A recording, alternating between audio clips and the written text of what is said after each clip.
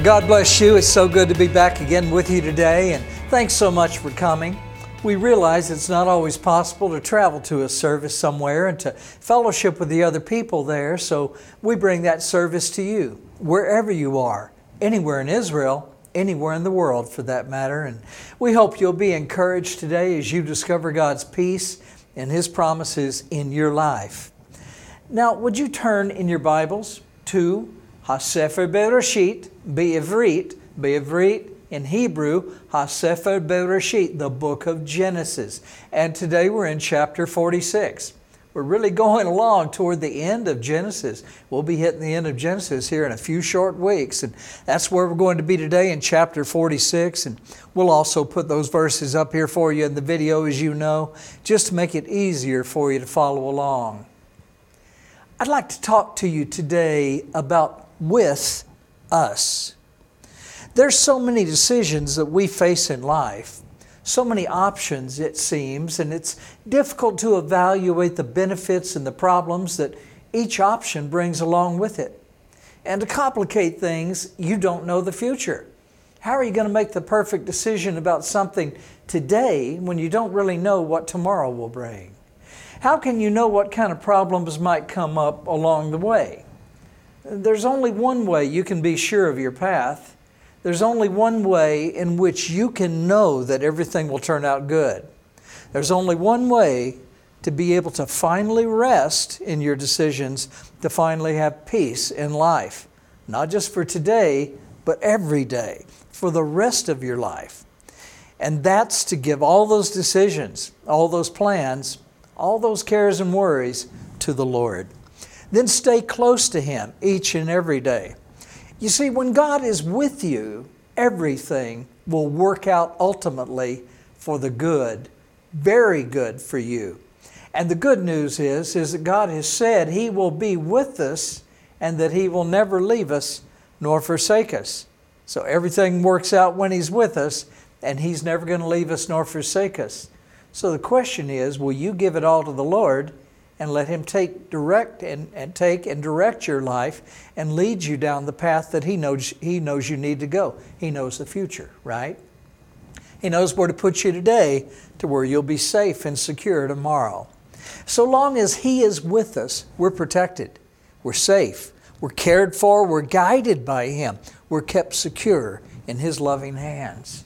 That's the way it was with Jacob in our scripture today in chapter 46 of the book of Genesis. Let's take a look at it now, and we'll see what it's talking about. It says in Genesis 46:1, so Israel, remember Jacob's name had been changed to Israel by the Lord. Jacob meant supplanter, deceiver, heel catcher, but God changed his name once his heart was changed. God changed Jacob's name to Israel, which means now governed by God. So Israel took his journey with all that he had, and he came to Beersheba and offered sacrifices to the God of his father Isaac. Verse 2, it says, Then God spoke to Israel in the visions of the night and said, Jacob, Jacob. And he said, Here I am. Verse 3 continues, And so God said, I am God, the God of your father. Do not fear to go down to Egypt, for I will make of you a great nation there, and I will go down with you to Egypt, and I will surely also bring you up again, and Joseph will put his hand on your eyes. Now I want to pause after only these 4 verses. Most of our study today is going to be centered around these 4 verses, even though we're going to go all the way to the end of this chapter. And we'll make it there pretty quick. It's a fairly short chapter. But I want to look very closely at these 4 verses. And you say, well, what's the big deal? They were just introducing the chapter. No, I want to pause here and look at these verses to get a feel for what's really happening there. What's really happening in these verses. You remember in our background from the last chapter that the sons of Jacob, the 10 sons, along with Benjamin, the younger brother of Joseph, all 11 of them went down to Egypt, and Joseph revealed himself to them. And Pharaoh was very happy. that Joseph's family had come to him, Joseph assured them, don't you worry. You meant evil to me when you sold me into slavery, but you know what? God meant it for good. And now I'm in a position to give food to our whole family to save not only the people of Egypt, but also the people of our family, because God put me here for such a time as this. And so Joseph was really happy that he had seen his brothers, but his brothers who sold him into slavery, they're going like, oh, is he angry with us still after these last 13, 15 years? Is he still angry with us? Maybe he's going to put us in prison. Maybe he's going to have us killed. We don't know. But Joseph assured them, he said, don't be afraid. Just like the Lord assures us when we finally come to Him, when we finally know who He is, He says, don't be afraid. Let that stuff just be in the past. Let's go forward. There's a good life that I have for you, the Lord says. I have plans for good and not for evil. Plans to give you a hope and a future is what He says in the book of Jeremiah. So we see that that's where we left off last chapter. And so they take these carts that Pharaoh and Joseph had provided from the land of Egypt and all of these riches and wealth. And then these pull up outside Jacob's place there in Canaan. Jacob's wondering what's going on. He sees all this commotion and everything, and he hears all of this noise and sees all of these carts. It's like almost like the carts of a small army. And he didn't send his boys down there to Egypt with all of those things. And now look at these beautiful carts that they're bringing up in front of the place there where Jacob and all of his family lived, all of that land in which they lived. Jacob sees this, and then he talks to the boys, and they convince him that Joseph really is alive. And he sees all these things that's been sent up from the land of Egypt, and he comes to the conclusion it must be true. All these years I thought Joseph was dead, but apparently he's not. He's down there in Egypt. He's the son of my beloved wife, Rachel, whom I lost when she was giving birth to Joseph's younger brother, Benjamin. And so these two boys are all I have in my connection. They're all I have left in my connection with my beloved wife, Rachel. Yes, he was married to Leah. Yes, they had had children. Yes, the handmaidens of Leah had also had children with Jacob. But the one he really, really loved was the wife of his youth, Rachel. He had worked so long to get her to be his wife. And she finally was his wife, and they had a beautiful marriage. And when she was having her youngest child while they were traveling, it was a very hard labor. And she passed away at that time. And now Joseph and Benjamin are all he has left of his beloved wife and his relationship with her. And so he wants to go down and see Joseph. He's convinced now that Joseph really must be alive. So that's where we see things today. As we see in the introduction of chapter 46 today, it would be easy now to simply glance at these first verses and read them very quickly and go on to what the rest of the chapter is going to say, wouldn't it? But there's a couple of very important things here in these first four verses that we want to cover. Things that are very important to your life. Things that we can learn from Jacob's own experience. Very important things to us that can apply to our own lives as well. Now, we see that Joseph starts this journey toward Egypt. Well, you say, well, that's an easy decision to make. There he is in Canaan. They're in the middle of a severe famine. In Egypt, there's food, and Joseph is in charge of the food.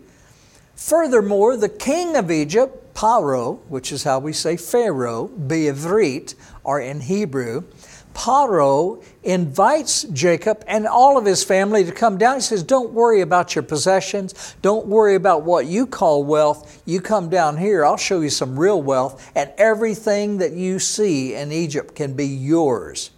That's how impressed he was with Joseph, and he figures, well, Joseph's family is coming. Joseph has blessed me greatly in saving our nation from starvation and famine and perishing now. Not only our nation, but the entire region, because God is with Joseph, you see. And so Pharaoh extends this invitation to Jacob. Jacob could have said, well, what's not to like about this plan?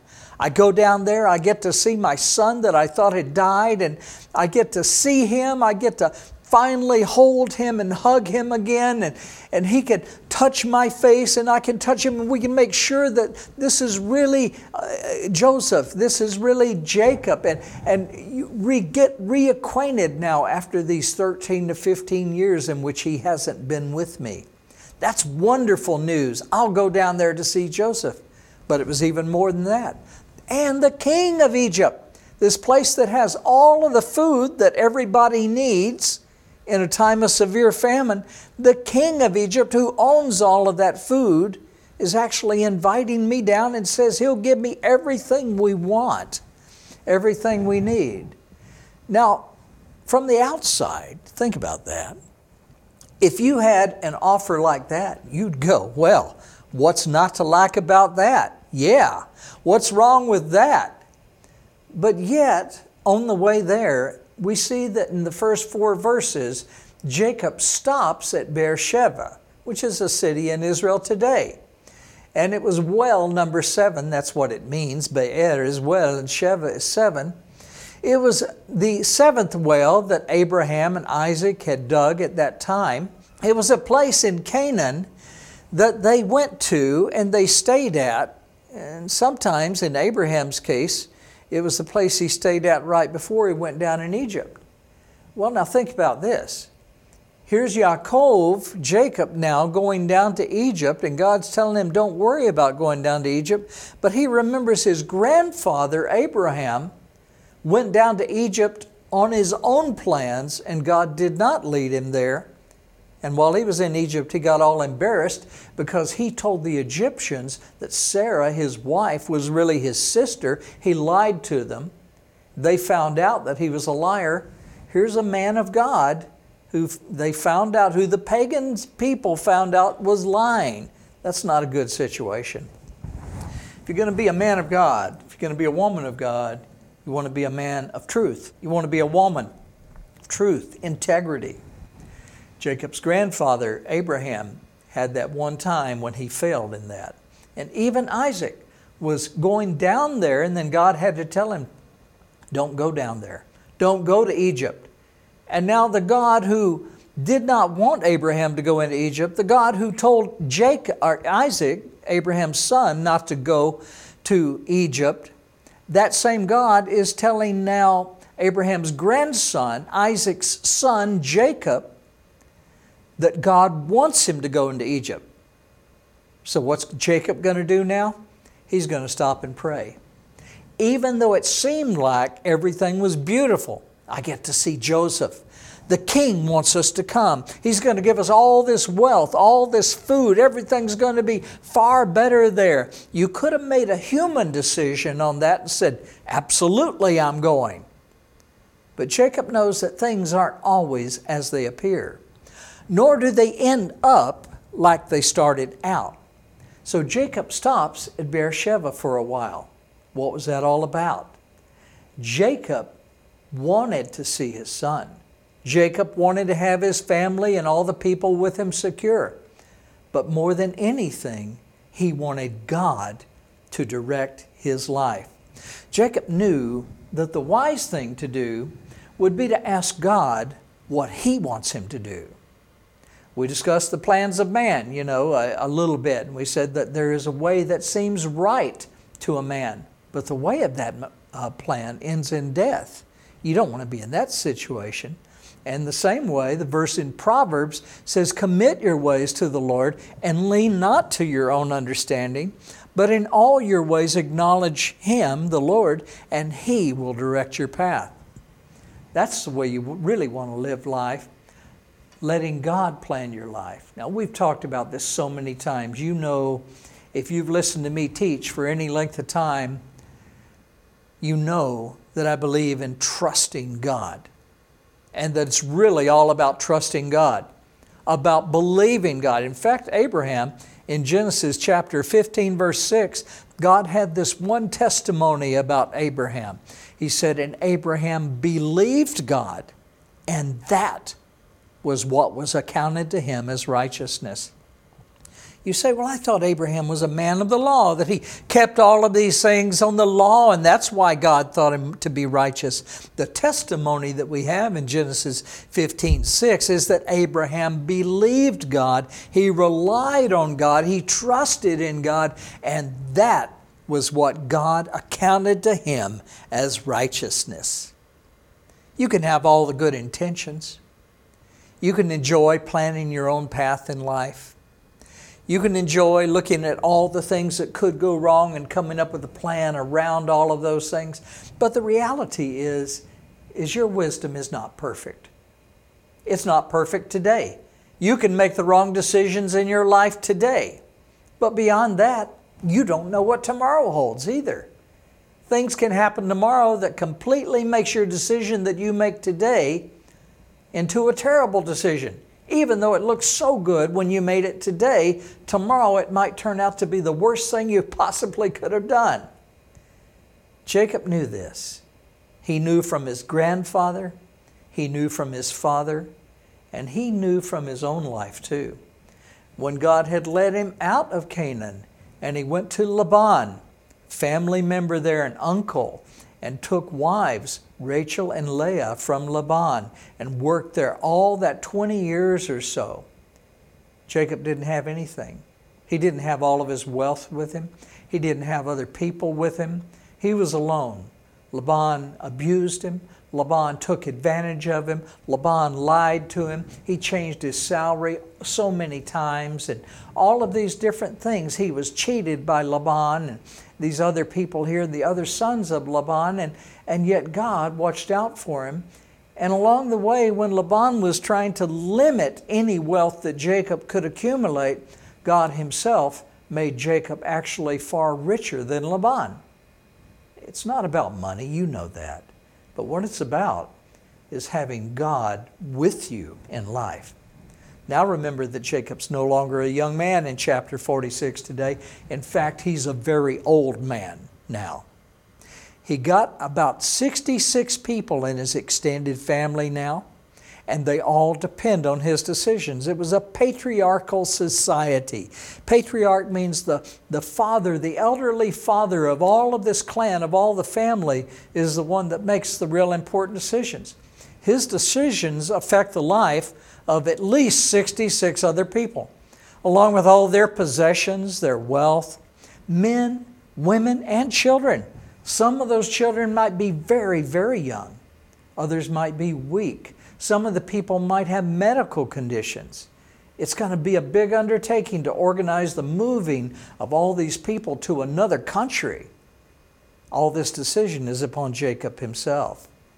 And there's Jacob himself, by the way. He's now very old. It's difficult for him to endure such a long trip. In those days, you didn't just call a moving company and have them pull up the truck out in front and get all your stuff and drive away, and you get in the car and drive away to the new place where you're going to live. That's not the way it happened, of course. You went by a cart. At best, it was pulled along by a donkey, but it was under the sun, constantly beating on you. No moisture to cool that air. Remember, they're in the middle of a severe famine. There was no rain. There's no moisture. There's no crops. It's all dust blowing around. Nothing in the crops. Nothing can be planted. It'll all die. There's no rain. And without that rain, nothing grows. And without anything growing, there's no food to eat. It was an agricultural society. Yes, you could kill a goat. You could have some animals to eat and everything, but guess what? The goats and all the other animals depend on grass to eat in order to stay alive. And if there's no rain, there's no grass to grow. So it's not going to be very long at all before all the animals will die too, because there's nothing to eat. There's no rain. You're out there under the sun. It's beating down on you. You're sleeping at night in the cold. No protection from the animals, the bugs, the insects. You're out in the wilderness. You're out in the wild. Then you had a great many carts to carry all of your things. And many of the people with you would be walking the whole way to the new place that they were moving to. Some of the women and the small children would need to be riding in the carts, along with those who were very old and those who were weak from medical problems and situations. In other words, Jacob's age and the size of his family contribute to this being a very big, very difficult journey. But Jacob doesn't consider his own age. He doesn't consider the difficulties of the journey or the water or the food that the people and all the animals would need. No, all Jacob wants to know is God with me? Is God going to be with me? Because Jacob has learned throughout his journey through life that if God is with you, then nothing else matters. I want to say that again. If God is with you, nothing else matters. That's all that's important, is God with you in life. If God is with you, then everything else is going to be okay. As Jacob takes the time in Beersheba to reflect on all this, he remembers that God has done these miracles earlier in his life. He sees that God has always been faithful to take care of him. So the most important question then is God with me?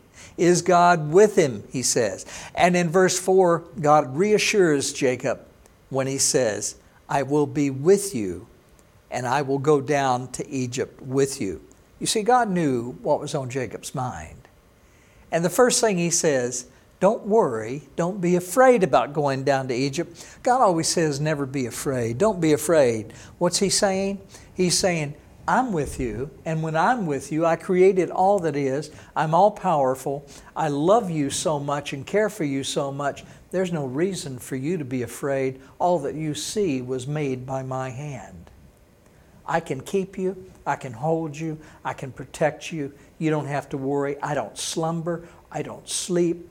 You are with me always. You can rest.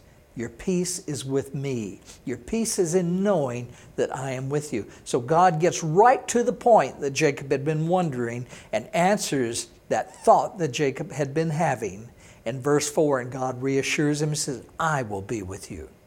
And I will go down to Egypt with you. Something very powerful, very important here that we must remember. That no matter how old you are, no matter how weak you are, no matter how big the task, no matter how far that journey, everything is going to turn out okay if God is with you. As we'll see, and as the history shows, God grew the nation of Israel miraculously while they were down in Egypt, as He said He would. And God showed His greatest miracles to the Hebrew people while they were in Egypt. Remember all those miracles in the 10 plagues that He struck Paro with, another Paro that did not know the first Paro?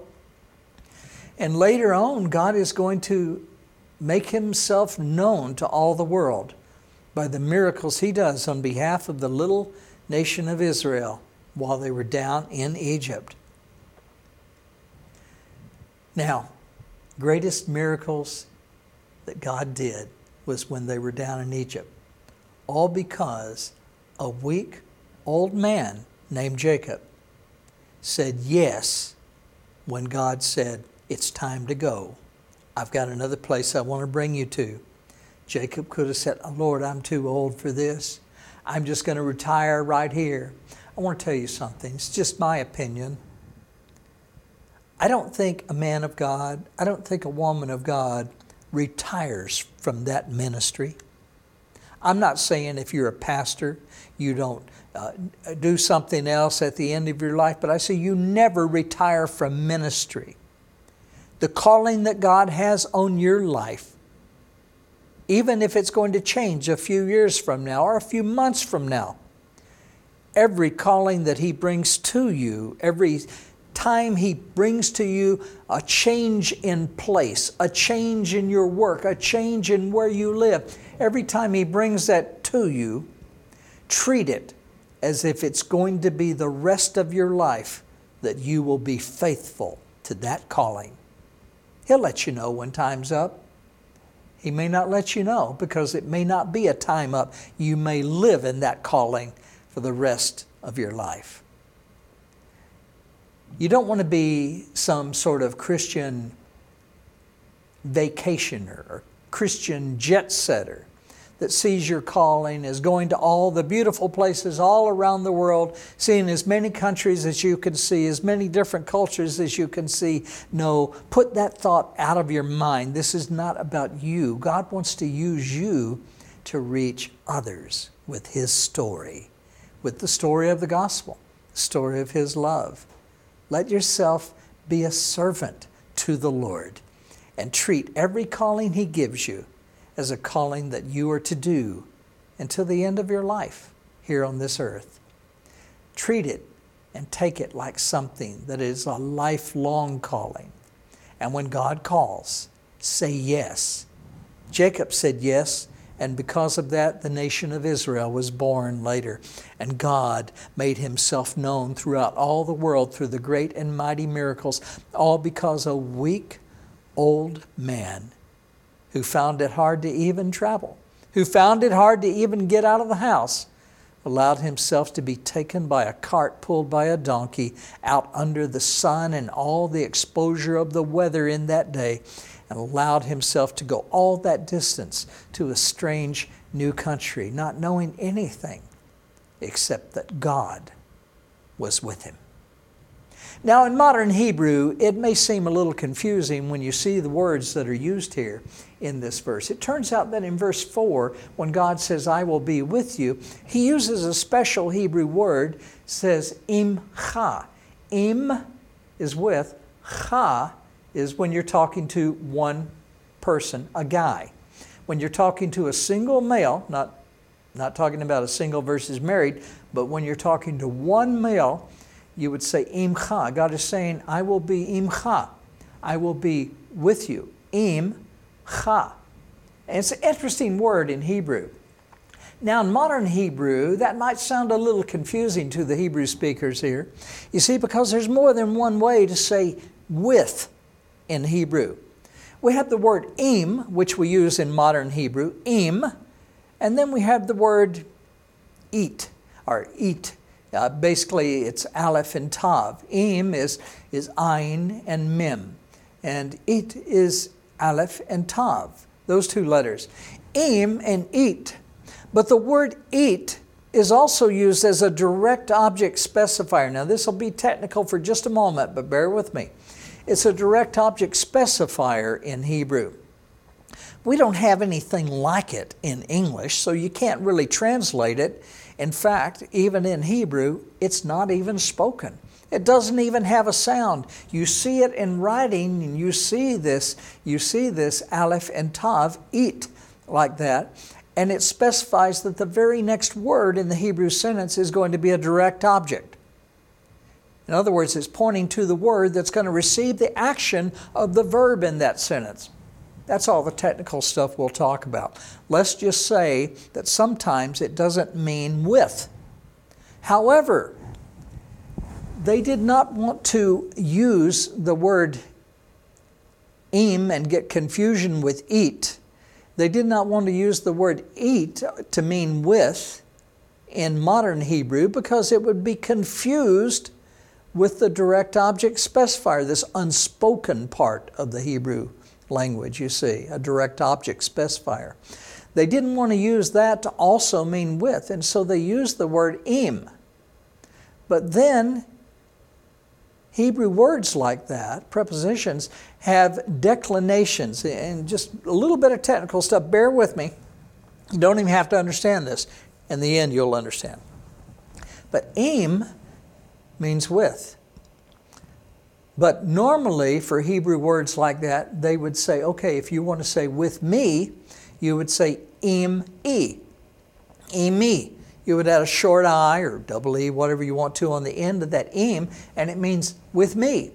If I wanted to say with him, I would say im-mo, im-mo, not mo like Three Stooges, im-o, im-o. You add an O to the end, it means I'm with him.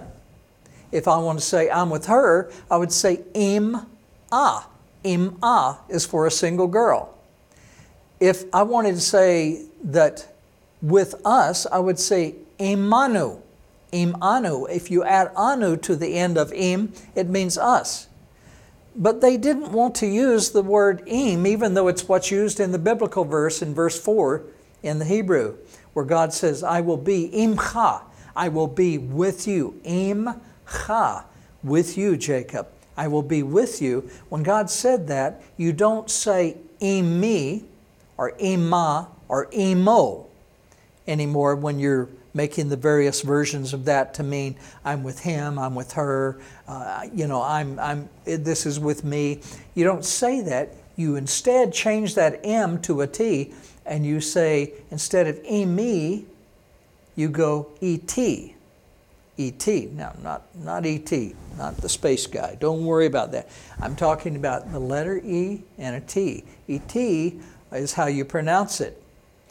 E.T. would be with me.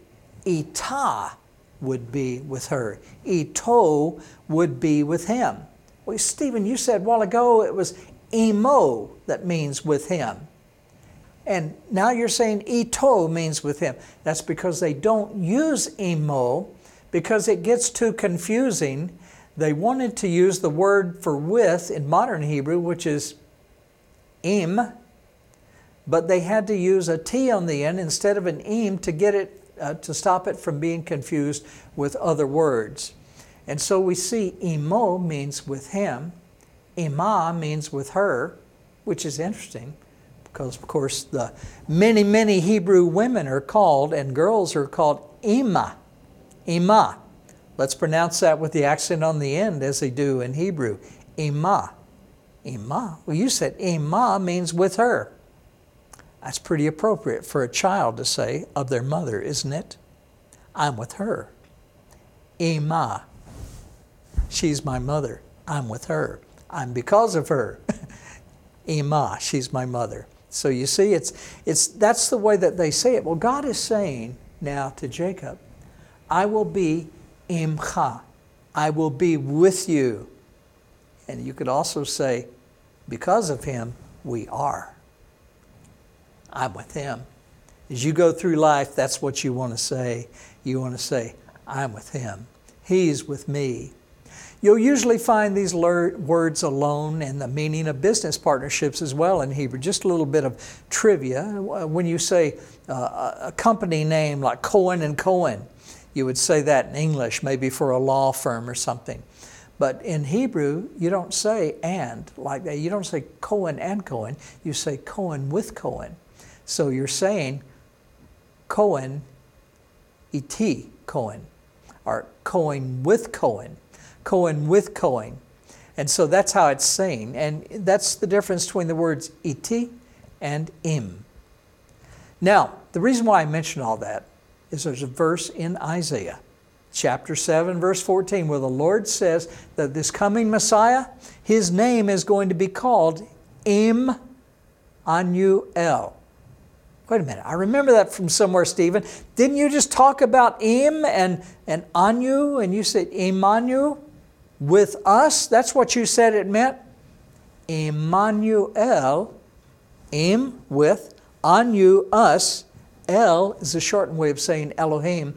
With us is God. Im, Anu, El. With Im, Anu, us, El is God. With us is God. God is with us. So God himself is saying that the people will say that his Messiah is going to be called God with us.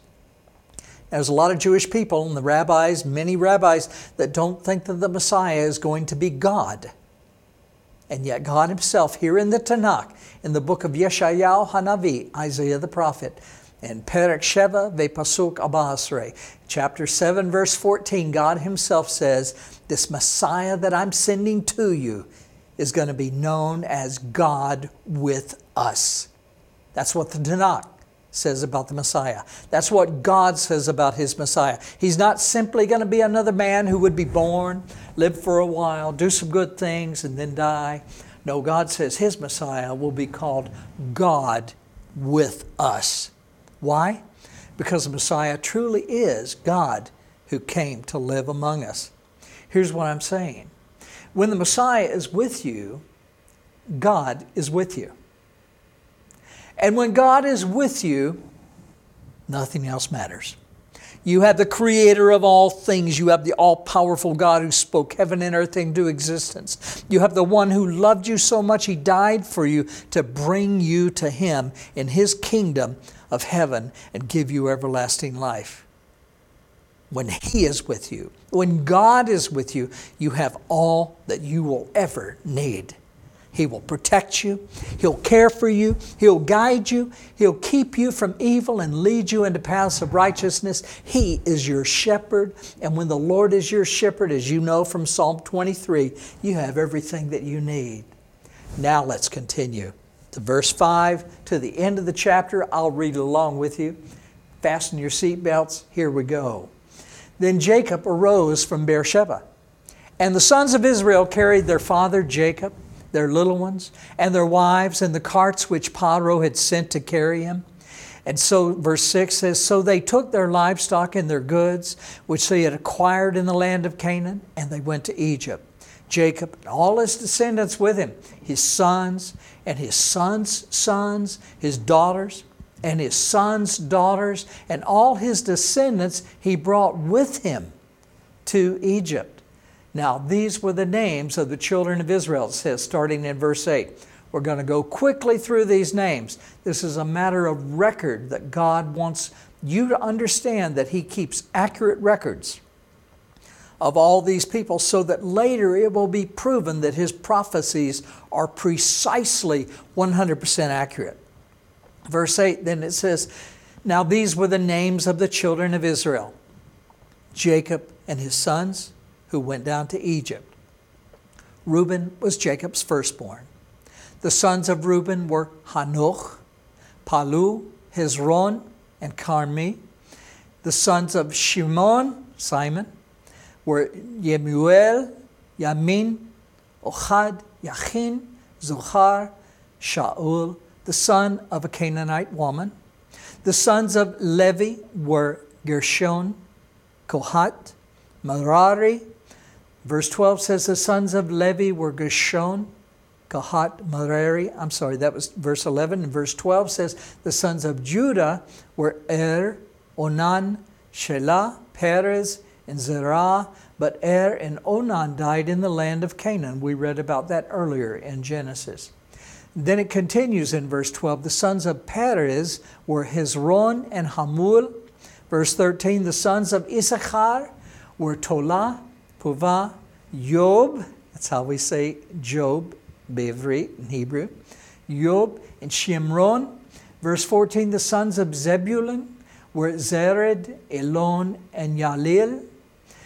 And these were the sons of Leah, whom she bore to Yaakov in Padan Aram, and with his daughter Dinah. All the persons, his sons and his daughters, were 33. 33 there from Leah. Then it says in verse 16, the sons of Gad, one of the sons of hers was Ziphion, Haggai, Shuni, Ezbon, Eri, Orodi, and Areli. And it says in verse 17, the sons of Asher were Yimnah, Ishua, Isui, Beriah, and Sarah, their sister. And the sons of Beriah were Heber and Machiel. And these were the sons of Zilpah, whom Laban gave to Leah his daughter.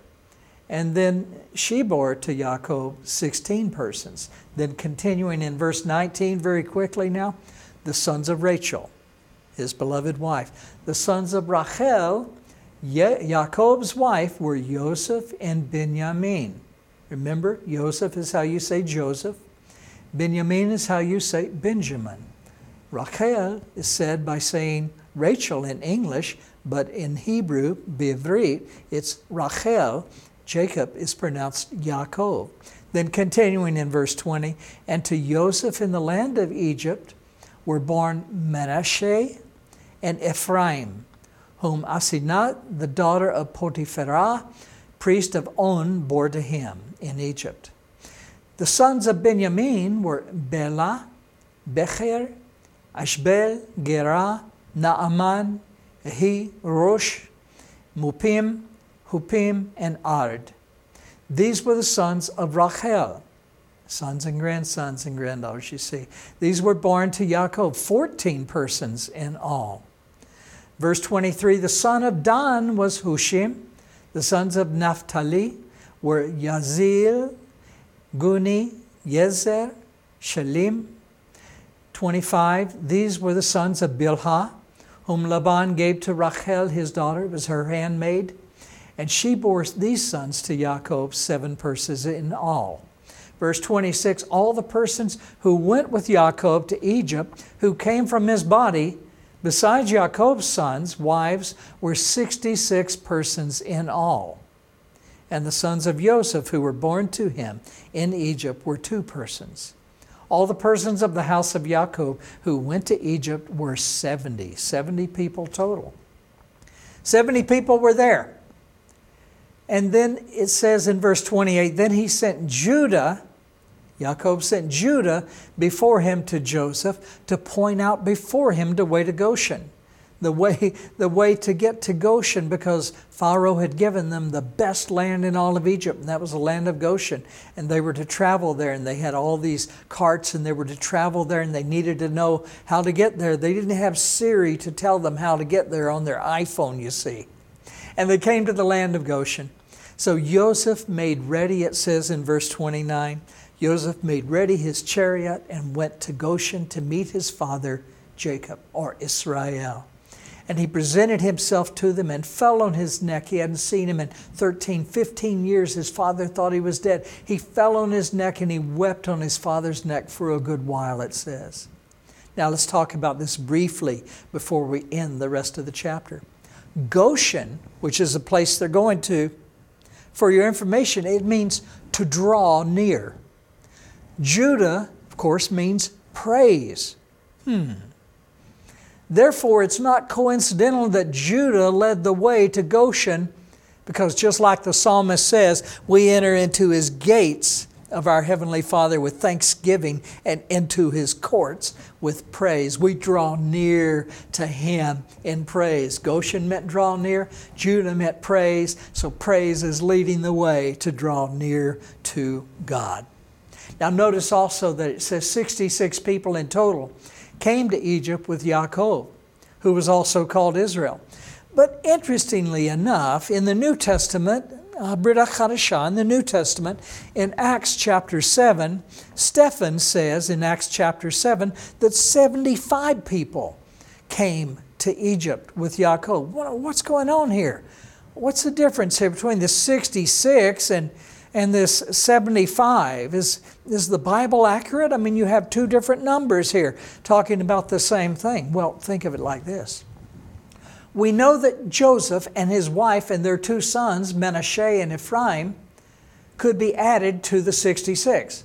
But they didn't come with Yaakov to get to Egypt. They were in Egypt. Joseph, his wife, and his 2 sons, Manasseh and Ephraim, are 4 people. They're added to the 66. That would bring the total then to 70 people. You see how that works out. But then the book of Numbers later in the Torah talks about Joseph's grandchildren and his great-grandchildren as he became older while he was there in Egypt. When you add Joseph and his wife, their 2 sons, Manasseh and Ephraim, in, you get 70. When you add the children and his grandchildren and his great-grandchildren of Joseph, you add them together, it comes out to be exactly 75, exactly agreeing with what Stephen said in the New Testament in Acts chapter 7. So as always, no surprise, the Bible is true. Anytime you think it's not, just remember that one verse. Let God be true, but every man be a liar. Before long, God will show you how 2 things work together. It looked like they meant something different, but God will show you how they fit together, because God's word is truth, and God's word is truth, and the Bible is always true. God is always true. You can take that to the bank. You can trust that God is true. Now let's finish up the rest of the verses in this chapter real quickly. In verse 30 it says, and Israel said to Joseph, now let me die, He's now seen his son that he thought was dead, and he's relieved to find that he's alive. And now he says, now I can die in peace since I've seen your face because you're still alive. Verse 31, then Joseph said to his brothers and his father's household, he said, now listen, I'm going to go up and tell Pharaoh and say to him, my brothers and those of my father's house who are in the land of Canaan have come to me. Pharaoh wanted me to bring you to him. He didn't know what you did for a living. Okay, verse 32, and the men are shepherds, for their occupation has been to feed livestock. And they have brought their flocks, their herds, and all that they have. This is what Joseph wants to communicate to Pharaoh. And so he says in verse 33, so shall it be when Pharaoh calls you and says, what is your occupation? That you shall say, your servant's occupation have been with livestock from our youth even until now, both we and also our fathers, that you may dwell in the land of Goshen. For every shepherd is an abomination to the Egyptians. So basically, even though Pharaoh loves the family of Joseph, he knows it's going to cause big time problems with the people of Egypt because they consider every shepherd an abomination, some sort of subclass people or something like that. So Joseph is saying, tell Pharaoh that your occupation is with livestock, your shepherds, and then he'll want to put you in the land of Goshen, which is further away from the rest of the people of Egypt. But oh, by the way, it's the best land in all of Egypt, so don't worry about anything. So now, that's the end of chapter 46 in our study for today, and it brings up a question, I think, doesn't it? Do you live your life as if God is with you every day, every moment of every day, everywhere you go? Does your heart see Him there with you, standing beside you, watching over you, giving you your strength that you need, even in your weakness? Is God with you? Do you try to trust your own feelings, your own plans, or have you committed your way, your direction, your steps to the Lord God Almighty? The Lord has promised all who believe on Him that He will be with you and that He will never leave you and that He'll never forsake you. He has all wisdom. He's all powerful. He has proven His love for you on the cross. Don't go off trying to plan and direct your own life. You give it to God. Because when God is with you, you have everything that you need. Amen? Why don't you give your life to God today, right now? Give it to Him. If you call out to Him, He'll hear that cry. He'll answer you and He'll rescue you from the darkness you're in, and He'll shine His light on your heart and you'll be given a new life. He'll change you into a new person. He'll throw all those past failures and sins away and you'll be made completely new. No more guilt, no more shame. You'll be made completely new, given a new start, and He'll give you everlasting life in heaven, and that's guaranteed by God Himself. Now we want to give you an opportunity today to believe in Jesus as the Messiah and Lord and to receive God's peace in your own life. You can be saved and given everlasting life in heaven by simply believing that God sent His one and only Son into the world to save us from judgment. If you want, you could pray something just like this. You can repeat it after me if you'd like. Just say, God, I do want to know You and have real peace in life that He's talking about today. God, I want to have that peace in my life. I do believe on Your Son, Jesus Christ, as Lord. Please forgive all my sins. I give my life to You, Lord. Thank You, Lord. Amen. Now I'll tell you something. If you prayed that prayer, God heard you. And He's already started working in your life.